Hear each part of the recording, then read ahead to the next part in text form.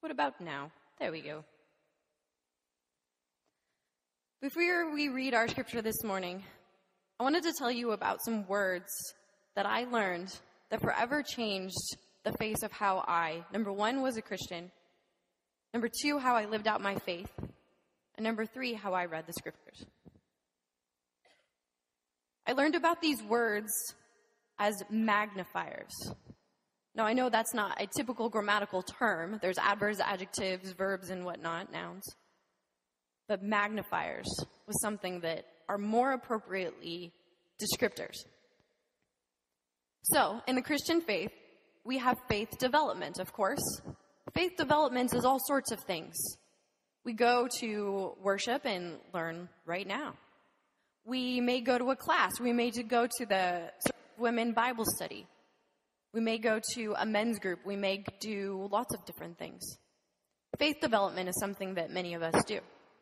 But here's the magnifier that forever transformed my idea of what faith development was. Intentional faith development. Intentional faith development transforms the idea of what faith development is. It's something that you plan to do. Something that Christ has called us to do. And there's other magnifiers of the basic Christian practices that we should do. I'll illuminate a couple of them for you because I saw them so prevalently in our scripture today. Intentional faith development. Mission. That's something that we do. We're doing a food drive. But what is making it crazy? What's the magnifier? Risk-taking. Risk-taking. Risk-taking mission. It's something that we're doing. We're digging deep into our pockets and making that money that we normally would spend on perhaps our Starbucks coffee or something more magnifiable. And we're taking a risk. We're taking a risk by giving 1 ton of food to La Iglesia. 1 ton of food. We could probably even do more. 1 ton of food next week, but 1 ton of food probably later on too. That's risk-taking. Risk-taking is those folks who went to Jerusalem. They're preaching the gospel in a country that doesn't always know the gospel words. That's risk-taking. Hospitality. How many of you have set up a dinner table, invited folks over for dinner? That's something normal that we do. Perhaps to our friends or our neighbors or our family. But what about radical hospitality? Hospitality to somebody who you don't know very well. Somebody who you need to get to know, who Jesus has placed in your life. Somebody who may be different than you in any way, shape, or form. That's radical hospitality. I know that this table is radical hospitality. We invite everybody from all walks of life to this table. That's radical. So we've got intentional faith development, radical hospitality, risk-taking mission. There's 5 of them in total, but the one that's my favorite is worship. What we do here on a regular Sunday morning is worship. What I do when I sing those praise songs that Richard gets stuck in my head on Sunday afternoon, that's worship. Maybe you listen to the Fish on your radio. Maybe a hymn gets stuck in your brain. But what about passionate worship? When was the last time that you passionately worshiped our Lord and Savior? It's these magnifiers that have transformed my reading of the scripture, transformed my life, transformed my faith, and I saw them so prevalently in these scriptures that I thought that you would like to hear those magnifiers too. So that we don't just sit idly by. We don't just sit idly by and worship, have faith development, where's my Bible? It's not about that. There's magnifiers. There's magnifiers. So today's story, I know that Pastor Jeff thought we might be talking about doubting Thomas, but we're not. That was last week's. In any event, we're talking about maybe the familiar story to you of 2 disciples who are walking on the road to Emmaus. Emmaus was about a 7-mile walk.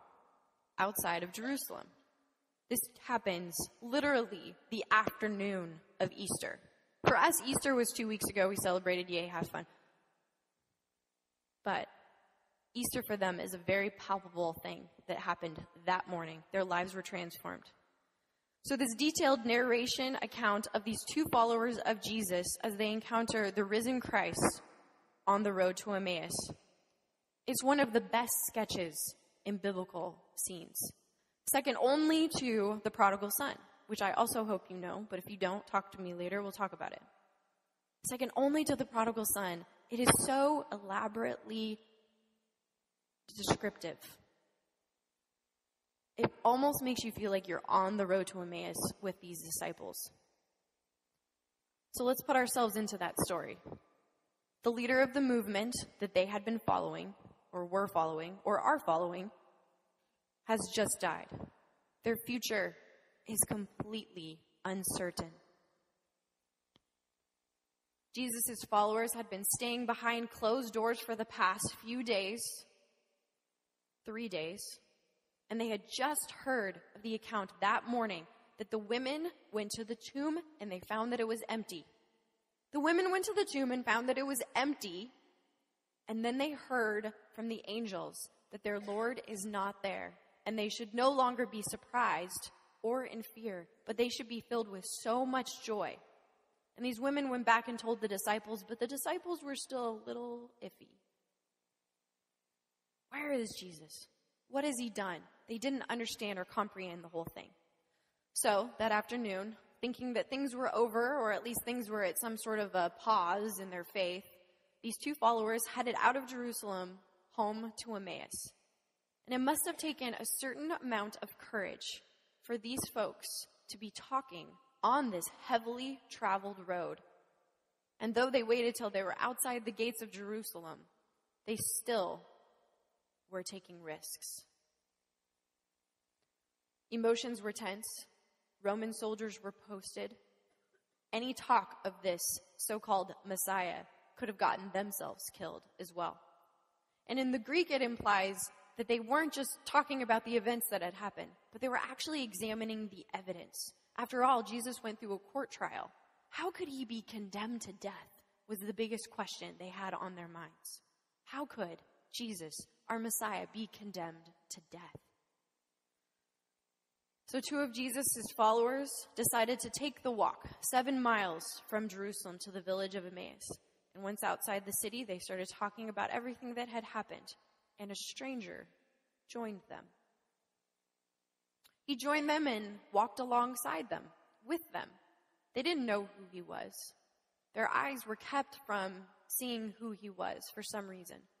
But indeed, it was Jesus. Jesus says to them, "You seem deep in discussion about something. What are you so concerned about?" They stopped short. Sadness was written across their faces.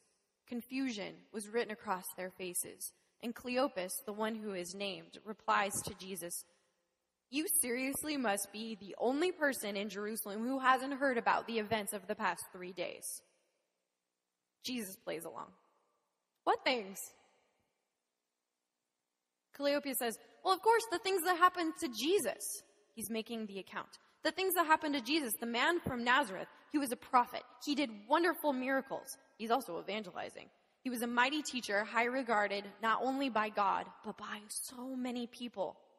But our priests, our religious leaders, condemned him to death.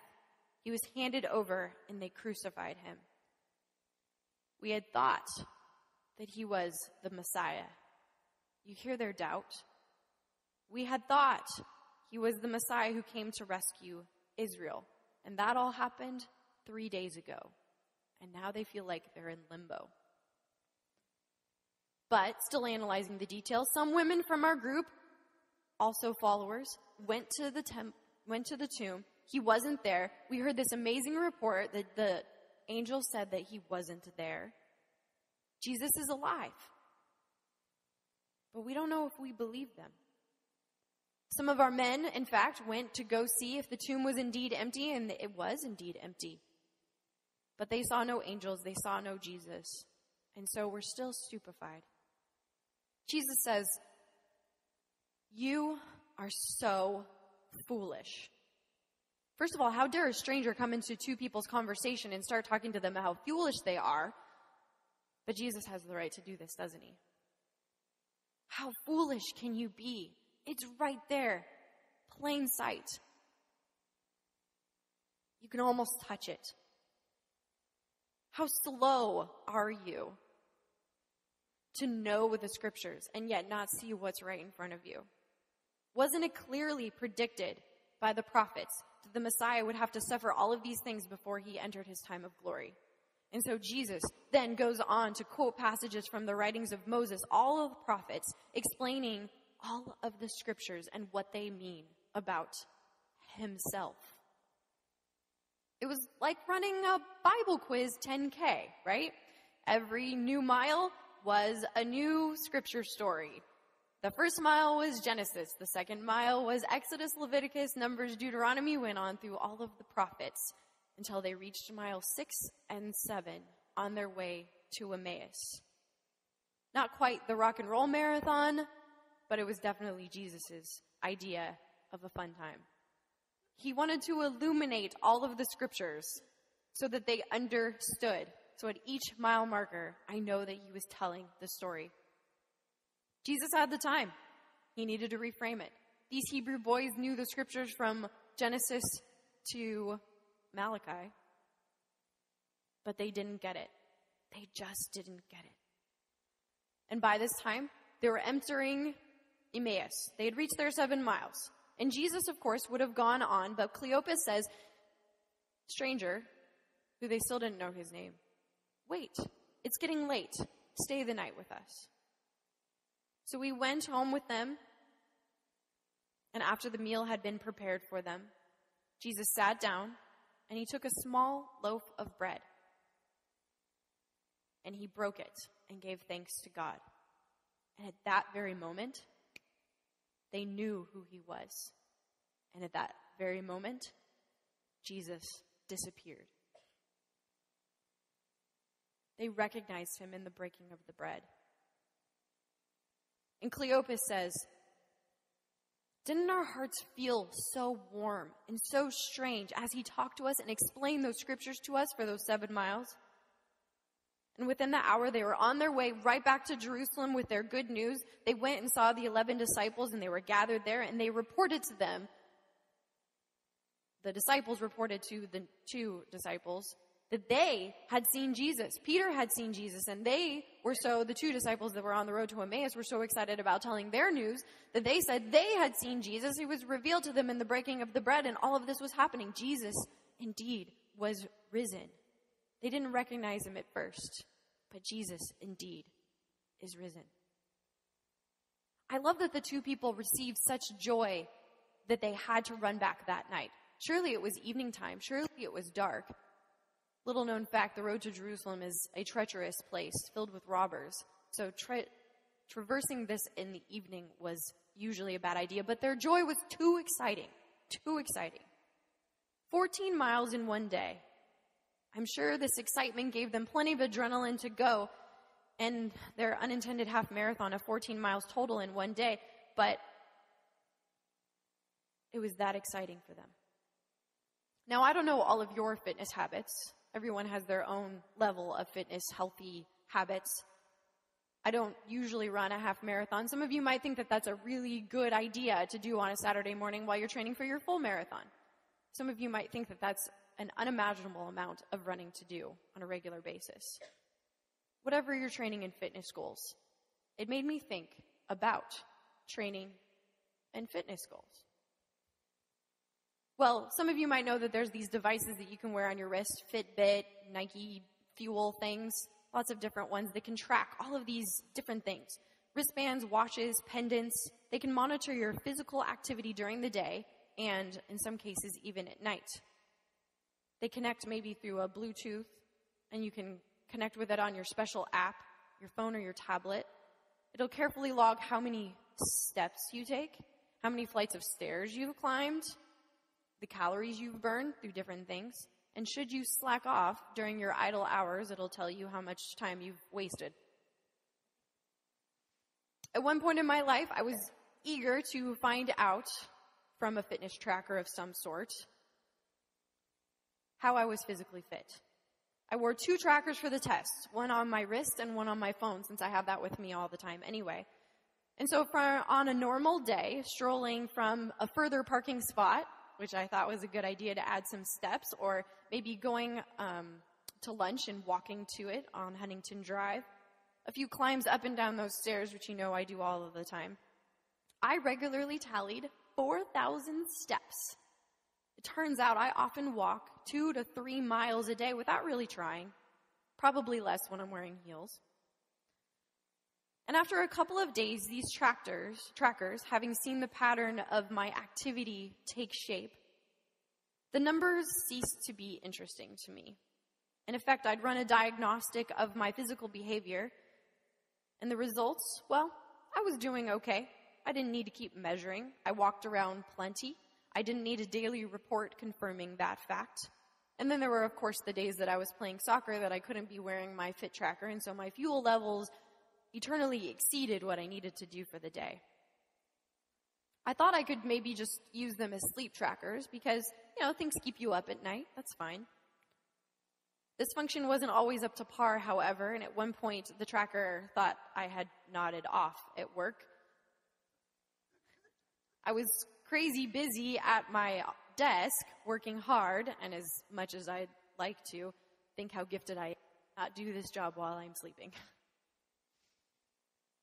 But all this focus on daily routine, I know you all know somebody with some sort of a fitness tracker, or those step counters that were really popular that were given out by McDonald's a couple of years ago. It made me start thinking about my food intake, my level of fitness activity, my sleep habits, my bank account statements. But is there a gauge for our faith? There seems to be a gauge for everything else, but is there a gauge for our faith? What tracks our walking with Jesus? For the people on the road to Emmaus, literally walking with Jesus. For us, figuratively walking with Jesus. What tracks our walking with Jesus? And then I thought about those magnifiers. I thought about those magnifiers that forever transformed my faith journey and how applicable they were to some sort of a measurement of our faith. They definitely amplify some of our basic daily faith activities, and it can be the difference between idle faith and healthy faith. On the road to Emmaus, these 2 boys were, or actually one of them thought, some commentator thought that Cleopas had a wife and they were walking together. So we don't actually know the other gender or the other name, but Cleopas and his or her friend. The 2 Hebrew school educated guys or girls, they knew the Savior. They had been to school. They had faith development. But what changed? What changed? It wasn't just their faith development. They had the chance, 7 miles of intentional faith development. They were taking risky questions. They were asking, who was Jesus? Where was he? The depth of their questions was only matched by the answers. And of course, once they heard the good news, they did passionate worship. Literally with their feet, they jumped up and they went back to Jerusalem. That's passionate. That's not just regular worship. Now, there isn't an app or a wristband that will help us indicate our walk with Jesus. But Luke, for our gospel today, is saying that we can only know Jesus and only recognize him if we learn about these magnifiers of our faith.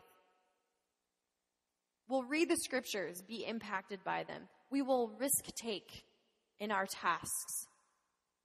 We will have passionate worship. When was the last time? When was the last time that you not only studied the scriptures, but applied it to your life? When was the last time that you jumped up for joy to come to worship on a Sunday morning? When was the last time?